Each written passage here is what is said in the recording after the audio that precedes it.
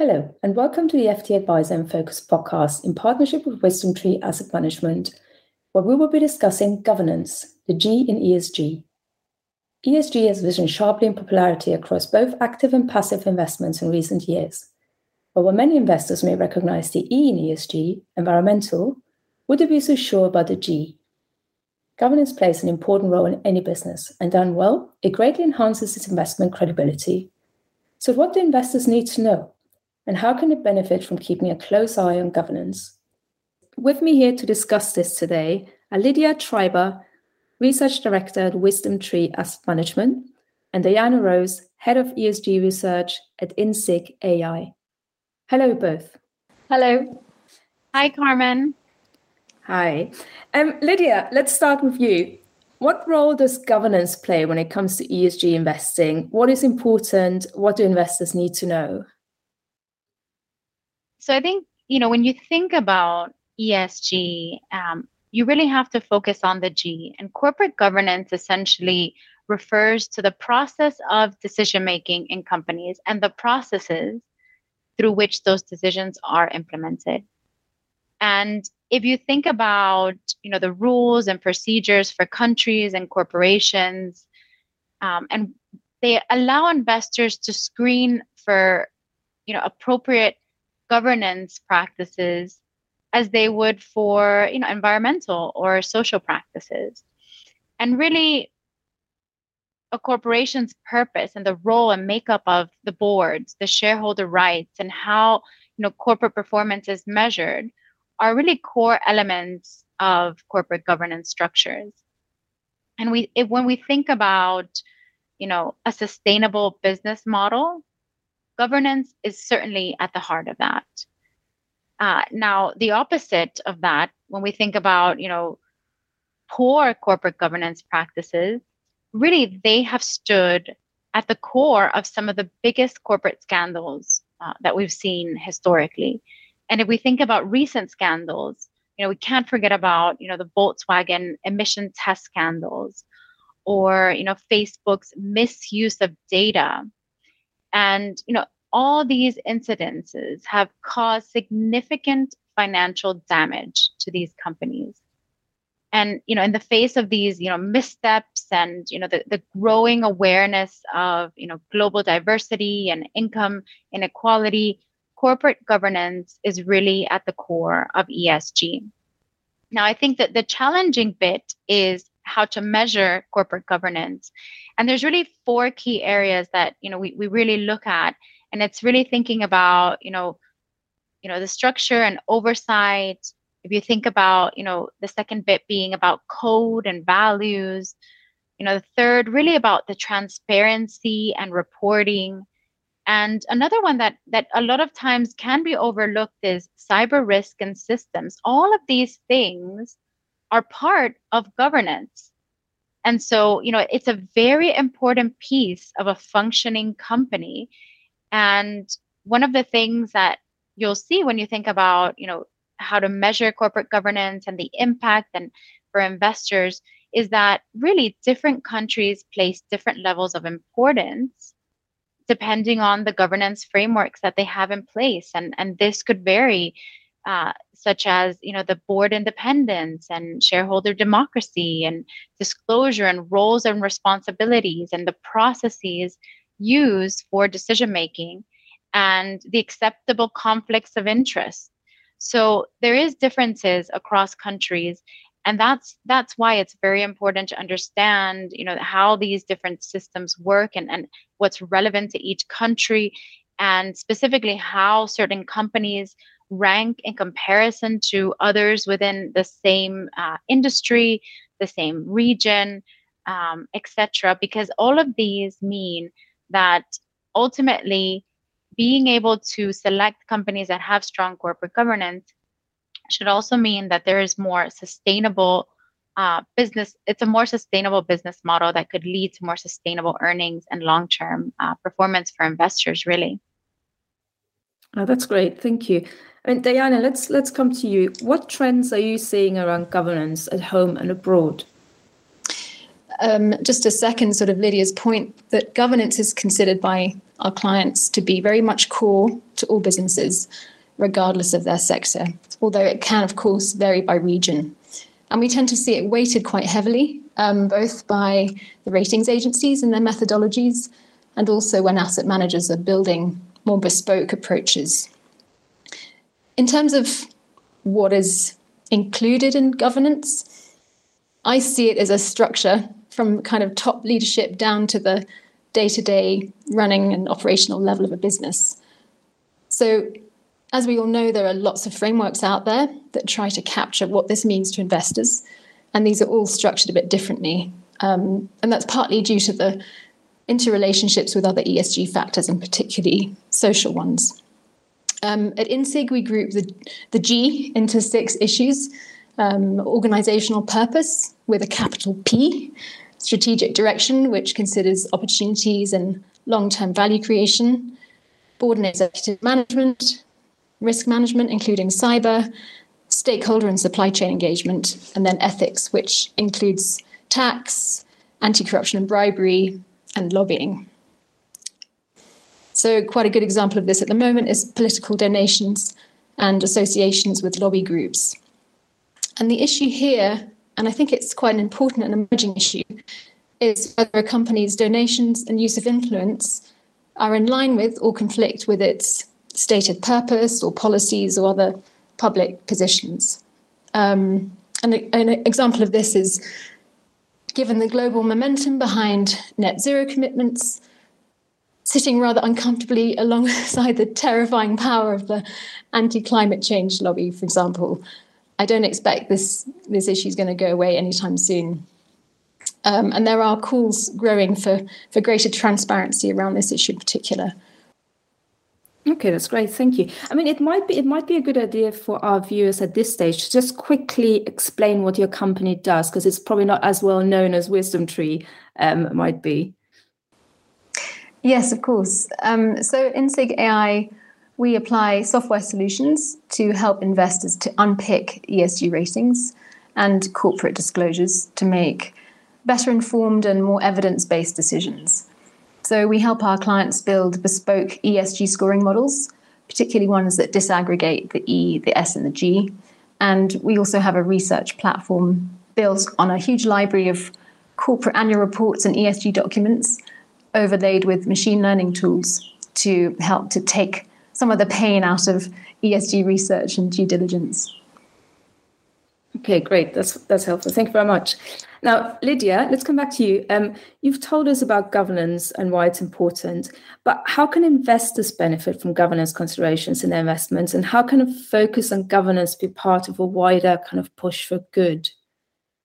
So, I mean, I think the best way to address it is really focused on, this growing awareness that we're seeing in academic research that's supporting the benefits of integrating governance considerations in investments.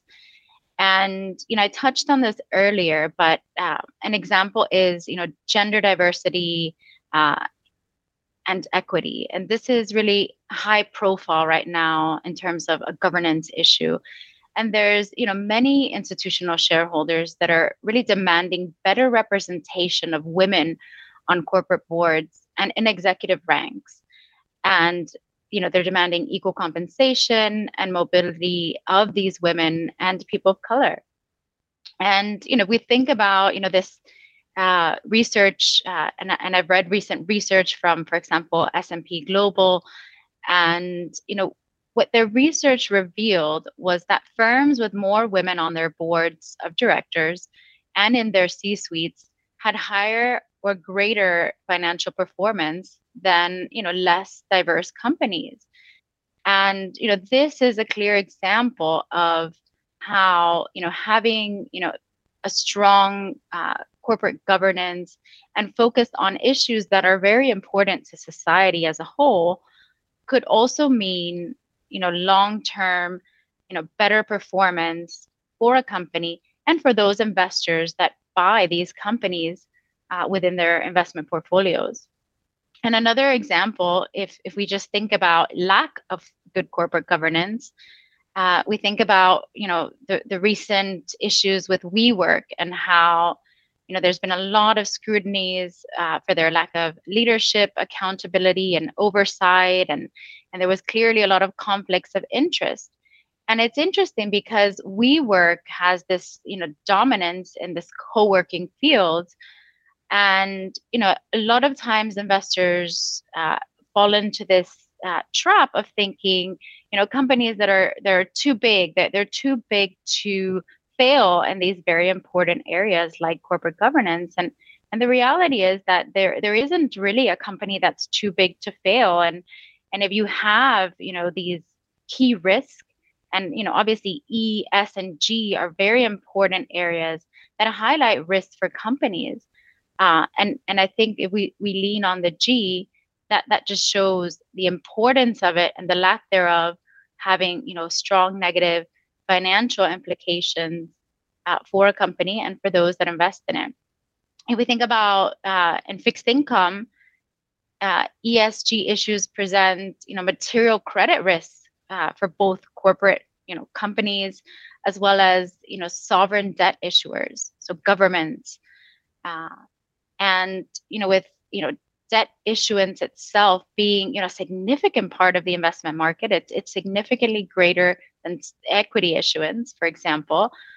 Bonds are increasingly a source of corporate financing, and really credit investors are seeing this opportunity to really exert themselves in a meaningful way over issues with ESG and specifically disclosure practices, which are very important for firms that are tracking these ESG measures, but also just from a disclosure standpoint to understand how companies are managing all of these risks.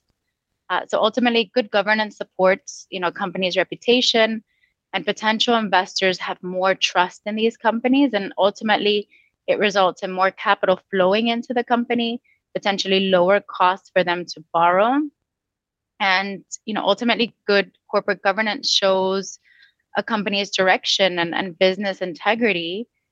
And ultimately, it could lead to stronger customer loyalty. And again, back to the long-term strength of a company and the long-term return for investors ultimately. Yeah, absolutely. Now, let's talk a little bit about screening and stewardship. How do investment index providers screen for governance, Lydia? Can you talk us through the due diligence process?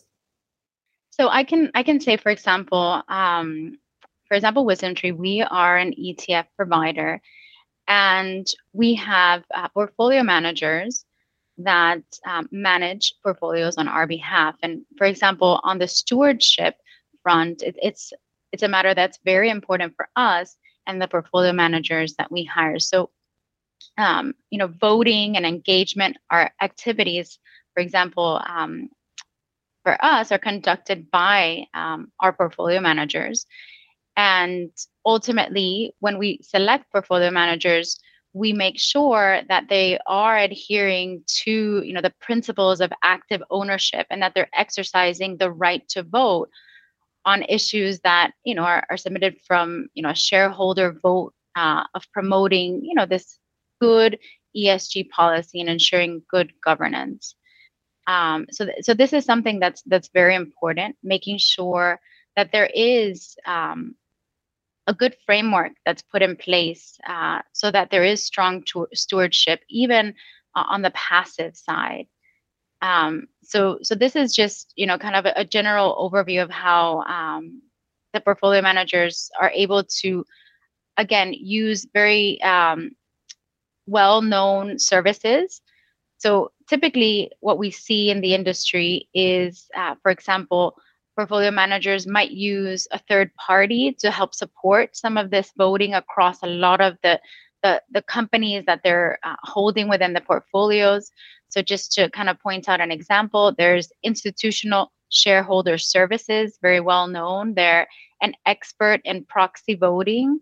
And ultimately, they provide advisory and proxy voting services and recommendations to vote and report on the voting that they do on behalf of investor portfolios.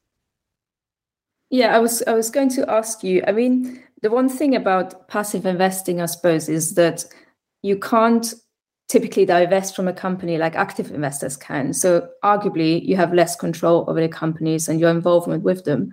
So what do you actually do when you detect a governance issue, Lydia? So I think you've rightly pointed out the difference between active and passive. So active, clearly it's not necessarily rules based as it is with passive. So if a company or a portfolio manager on an active portfolio decides that they would like to remove a holding because of specific reasons, they can ultimately remove it at any point in time during the month, the next day, etc. Now, with passive, there are rules that are put in place. And what that means is that there is transparency to how the portfolio is going to be invested.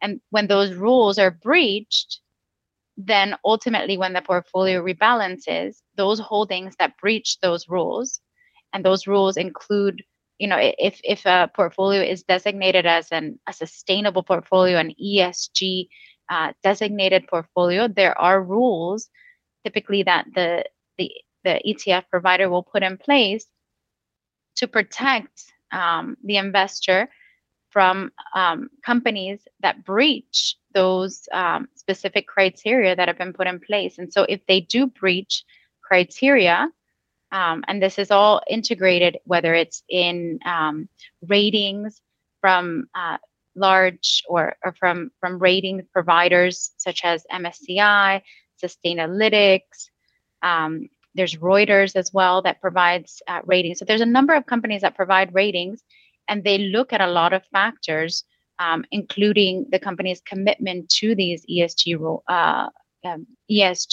initiatives. And when those rules are breached, they would fall out of the portfolio. So it's less opinion, it's less vague, it's very much rules based. So if the actual portfolio would see a breach from a company, then it would rebalance and remove that specific company from the holding at the point of rebalance. Okay, thank you. Diana, what would you say is the role of ESG due diligence in passive funds? So, of course, it depends on the fund and what strategies they use in terms of pure exclusion, all the way through to sort of ESG integration and engagement and influence. But I would argue that there is a role for specific due diligence beyond relying on the ratings providers, as thorough as they are.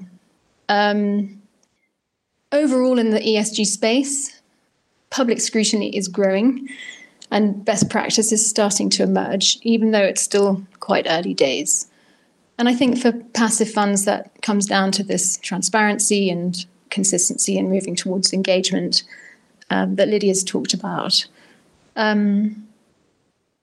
Now, when it comes to proxy voting, obviously the fund managers need to vote in line with the ESG policies that they're selling the fund on.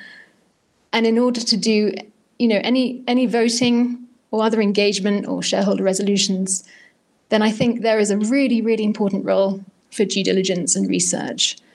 And that just has to be done ideally independently, in a unique way to that fund, and specific to the company on how they manage their risks, impacts, and opportunities, what they're reporting on, what they have been reporting on, consistency, gaps, materiality, and what best practice looks like for their industry.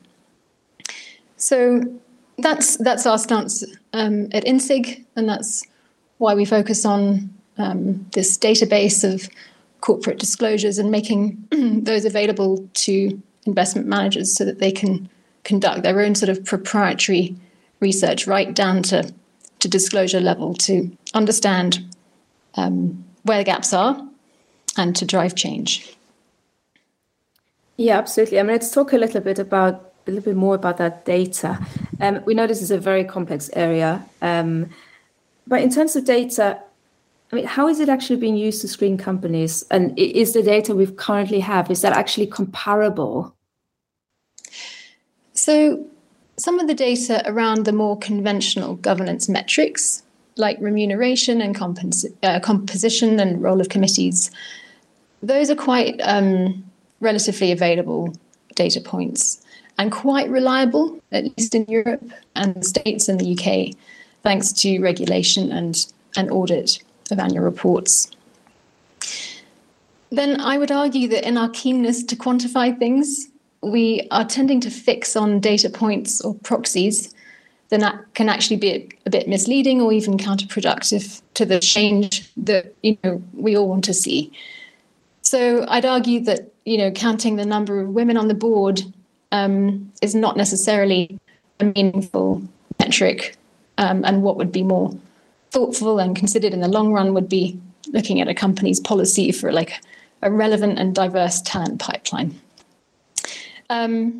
Generally speaking, data around the more nuanced issues that maybe start to overlap a bit more with the E and the S in ESG are much far harder to find, either directly from corporate disclosures or from third parties. So, for example, data around supply chain oversight is notoriously challenging to track down. And that, to me, is a big concern because this is where, as I'm sure you know, a lot of companies' impacts are hiding. Different ratings providers, of course, take different approaches to collecting data, whether that's from company disclosures, questionnaires, third-party providers, and then they also aggregate it differently. So it's very hard to compare two ratings providers against each other on one company. And in terms of making things comparable, year on year, things are changing and disclosures are growing a lot. I think it's important to look at how companies present themselves in the public domain over time and against their peer group. And there's a real danger that unless companies are able to be held to account, greenwashing is all too easy to do. And that can happen with long-term targets and these sort of vaguer promises. So there's a lot of anticipation around the convergence of ESG standards and mixed opinions about what the benefits or otherwise that this will bring, because we don't want to oversimplify things.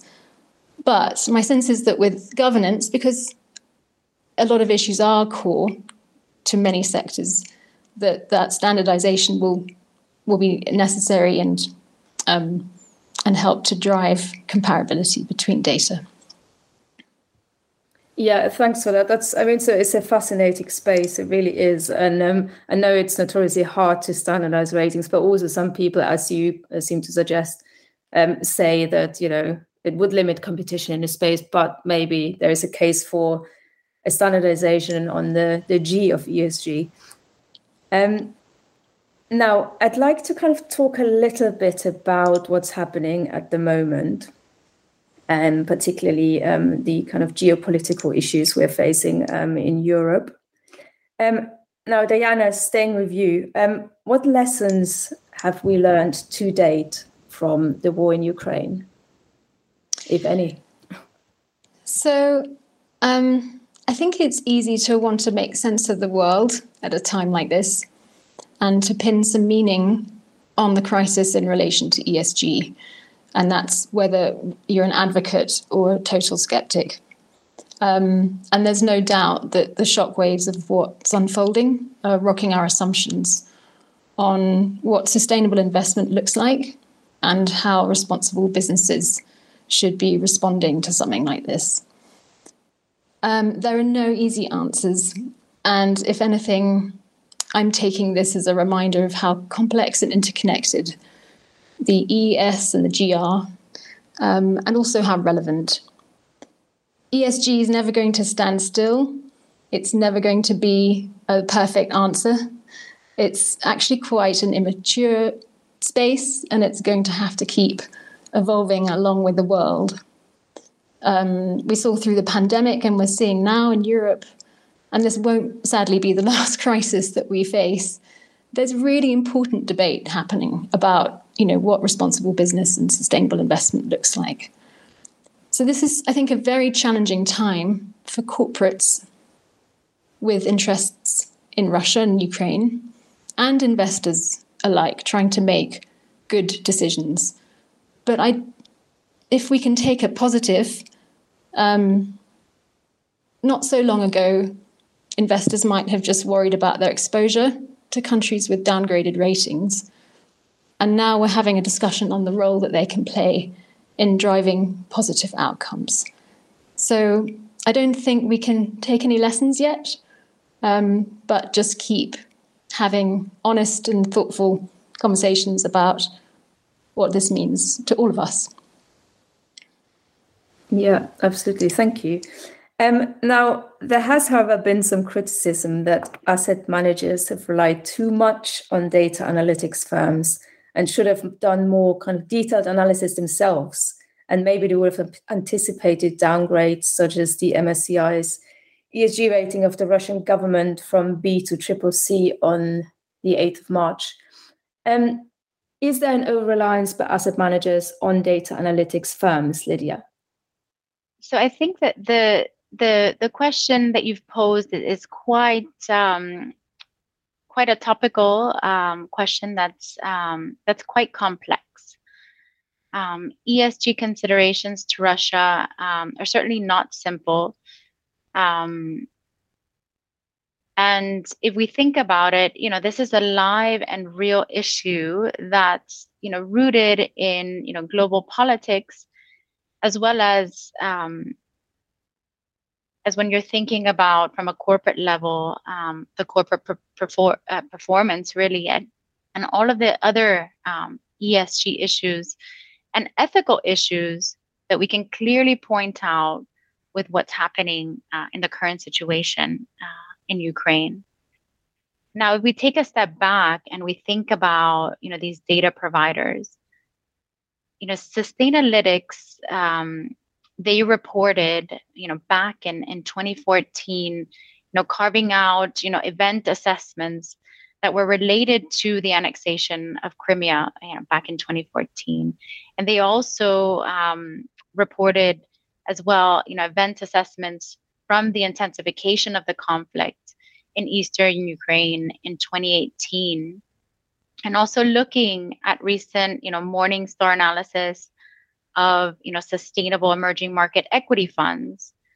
Sustainable funds did show lower exposure to, Russia than non-sustainable funds. And, the number quoted was around 66% less exposure to Russia than the overall, category average. And, when we think about, Russian companies in general, there really is a large portion of Russian companies that have high ESG risk. And we think about those, associated with fossil fuels. And now thinking, at other providers, Morningstar, thinking Sustainalytics. Sustainalytics also have highlighted that there is a high proportion of Russian companies that are listed as having high and severe ESG risk. So I think these things point out to the complexity of the ESG world and the different options that are available today for investors that are looking to align their investments with their specific ESG goals and values.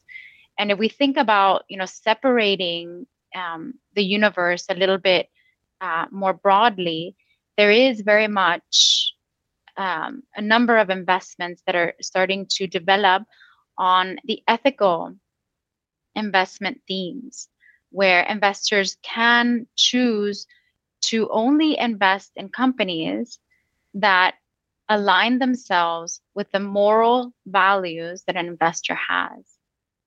There's also another camp of investment options for investors that are a little bit more broad, and it might not be specifically aligned to specific moral or ethical standards for that specific investor, but it's more about responsible investments. And these are really seeking to achieve the best long-term returns for investments by managing these key ESG risks within a client's portfolios. And I think that that's something to keep in mind. And if we think about ways that, for example, passive ETF providers can help align themselves with the values and the goals of different clients, there are ways to remove holdings such as, norms-based exclusions that remove holdings based on sanction lists, or screening through standard screening, such as excluding companies that might violate or at risk of violating commonly accepted international norms and standards, such as those outlined by the United Nations Global Compact Principles, or the United Nations Guiding Principles on Business and Human Rights, or the Organization of Economic Cooperation and Development guidelines for multinational enterprises. So there's a lot of different ways that an investment can be constructed to better align itself with clients' goals, and that area is evolving.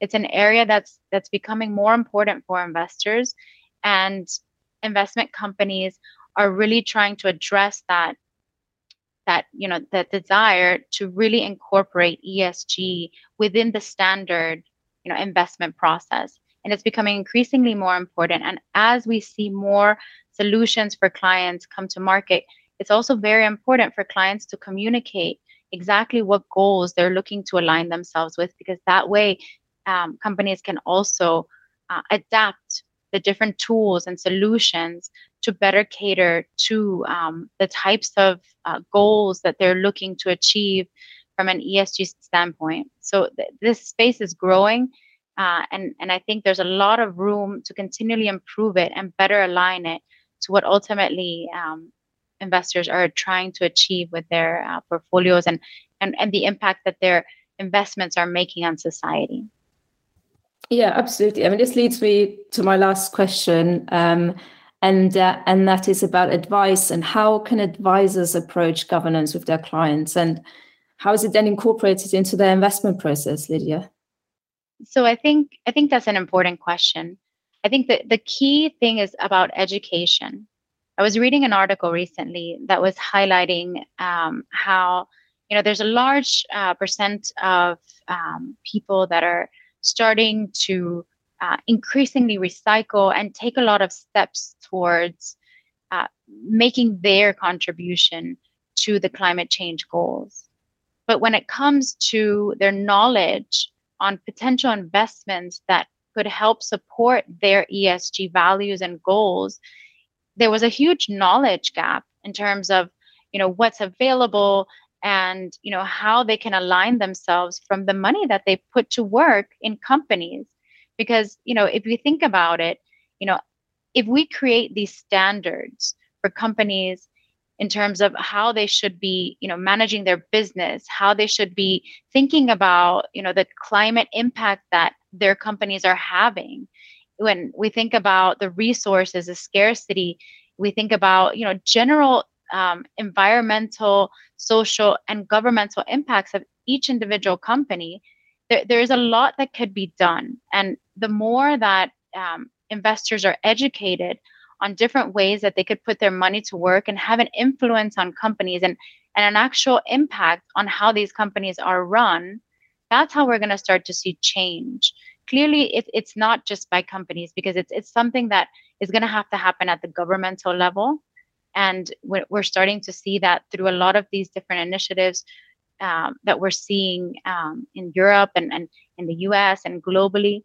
But, in educating investors and giving them options for their portfolios to select more ESG friendly solutions, this is how advisors are going to be able to move clients or support clients as we see this increasing shift towards investors being much more ESG aware and demanding much more from their investments than just, outperformance. Yeah, absolutely. I mean, and of course, I believe the government is already working on new rules for advisors to have to kind of broach that question with their clients as well in the advice process. Now, last question for you, Diana. What are the perils of ignoring ESG, do you think? That's a big question as well. I think that's hard to predict. We've seen some real scandals emerging over the last few years, particularly around governance. And sometimes things that might on the surface look like an environmental or social disaster actually do come down to governance. So I would argue that the perils are quite high, the risks are quite high. And it would be short-sighted to ignore them.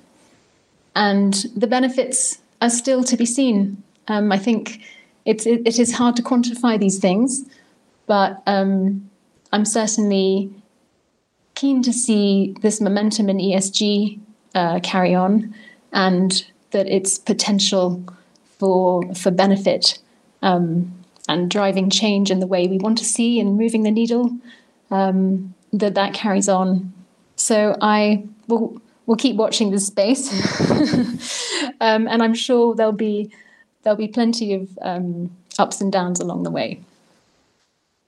Absolutely. That sums it up perfectly. Well, thank you very, very much for your time today, both of you. It's been a really insightful, great conversation and a very, very fascinating and important topic, I believe.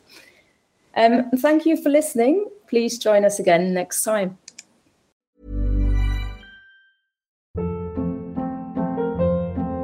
Hold up. What was that? Boring. No flavor. That was as bad as those leftovers you ate all week. Keke Palmer here. And it's time to say hello to something fresh and guilt-free. HelloFresh. Jazz up dinner with pecan-crusted chicken or garlic butter shrimp scampi. Now that's music to my mouth. HelloFresh. Let's get this dinner party started. Discover all the delicious possibilities at HelloFresh.com. Here at Bellingcat, we get to the bottom of things. From a global crisis to an underreported event, we find the facts using publicly available tools and resources, uncovering what is hidden on and below the surface. We connect the dots using social media posts, satellite images, and public records, and empower others to do the same by sharing how we do it. The ability to do so is only made possible by our readers, supporters, and community members. Care to join us? Learn how at bellingcat.com.